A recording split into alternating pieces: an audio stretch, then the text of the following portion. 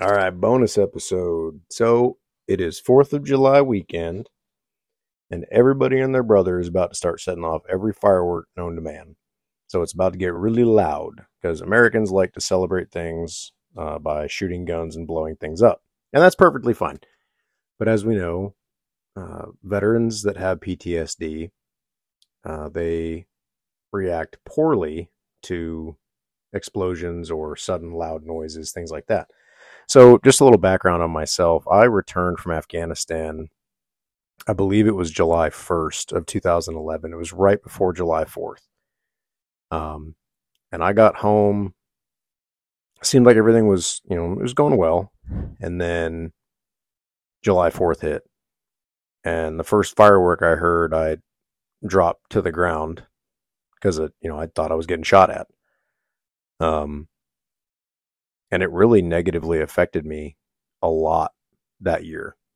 Um, I wasn't ready for how it was going to affect me. Um, I know other people have been affected a lot more, but that definitely it scared me a lot, caused me a lot of stress. So I get that, and I still have that startle response. Not as bad as I did that day or that weekend. That year of 4th of July was definitely the worst. Um, but we hear a lot of people online talking about, please be courteous with your fireworks, and a combat veteran lives here, and I get it. I do. I understand that we don't want to have to deal with the startle responses, but we also don't want to tell people they can't celebrate Independence Day and celebrate with fireworks or celebrate, you know, by shooting guns. I mean, some people just go out and they want to shoot. So, specifically, dealing with loud noises around the 4th of July, one thing that I've heard some people have done is they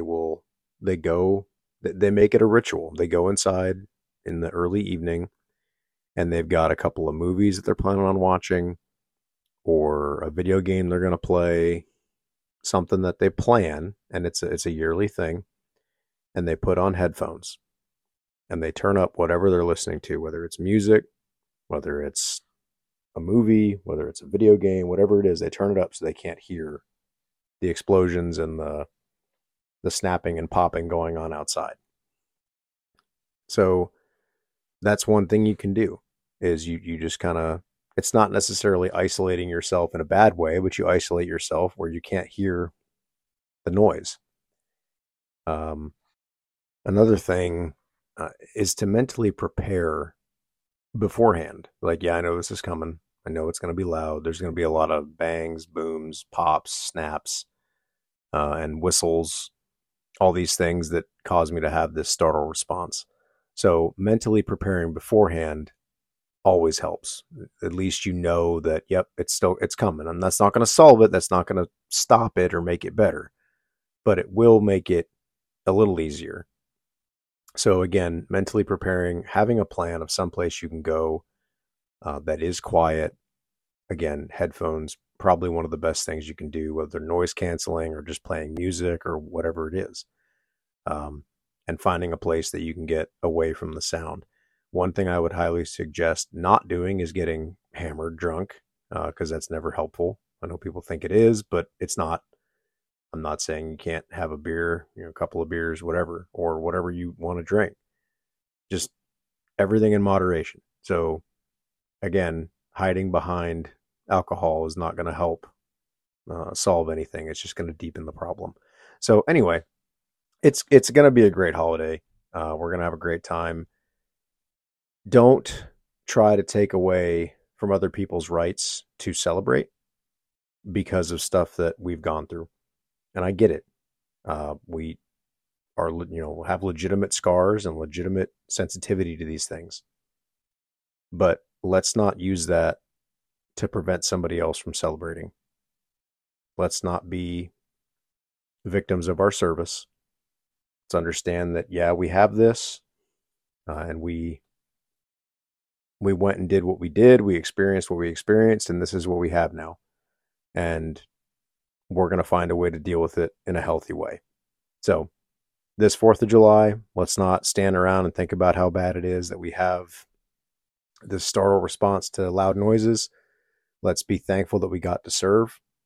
Let's be grateful that we got to serve with some of the best men and women on the face of the planet. We experienced things that made us who we are, and find a healthy way to deal with the loud and sometimes obnoxious celebratory noises on the 4th of July. So again, I'm not trying to say this, telling you to just suck it up or don't let it bother you. I understand that it does, but we've got to find ways to deal with it without letting ourselves be victims and feeling sorry for ourselves and then trying to make other people feel sorry for us. So that being said, have a great weekend. Love you guys. Just a short little bonus episode for you guys. Really enjoying putting this content for you out there for you.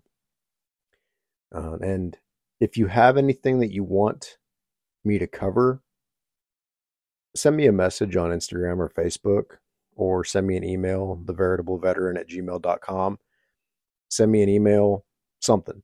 If you have a question, a topic you want me to cover, a concern that you have, send it and I'll see what we can do. Okay.